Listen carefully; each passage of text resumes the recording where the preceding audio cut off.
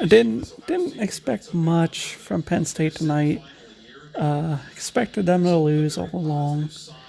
Um,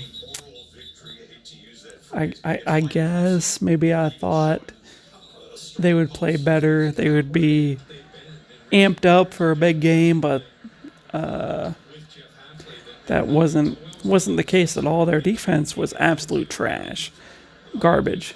Safety play, garbage. Defensive line got absolutely dominated in every facet of the game. Justin Fields is the best quarterback in the country. He is 100%, and he threw the ball at will all over this defense.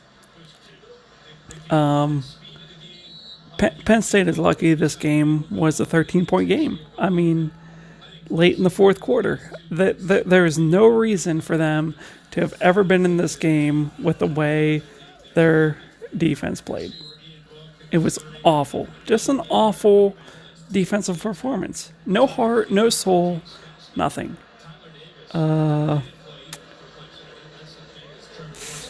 It just baffled me how bad their defense could have played. Offensively, I think there were some things that surprised me a little bit. Number one, Jahan Dotson played incredibly well. Had two huge catches, three big touchdown catches. Had the big one-handed play there late in the game. No running game again. 0. Couldn't run the football. Offensive line got pushed around.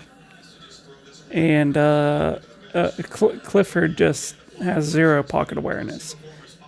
But other than that, offense probably played better than I expected them to. Scored 25 points.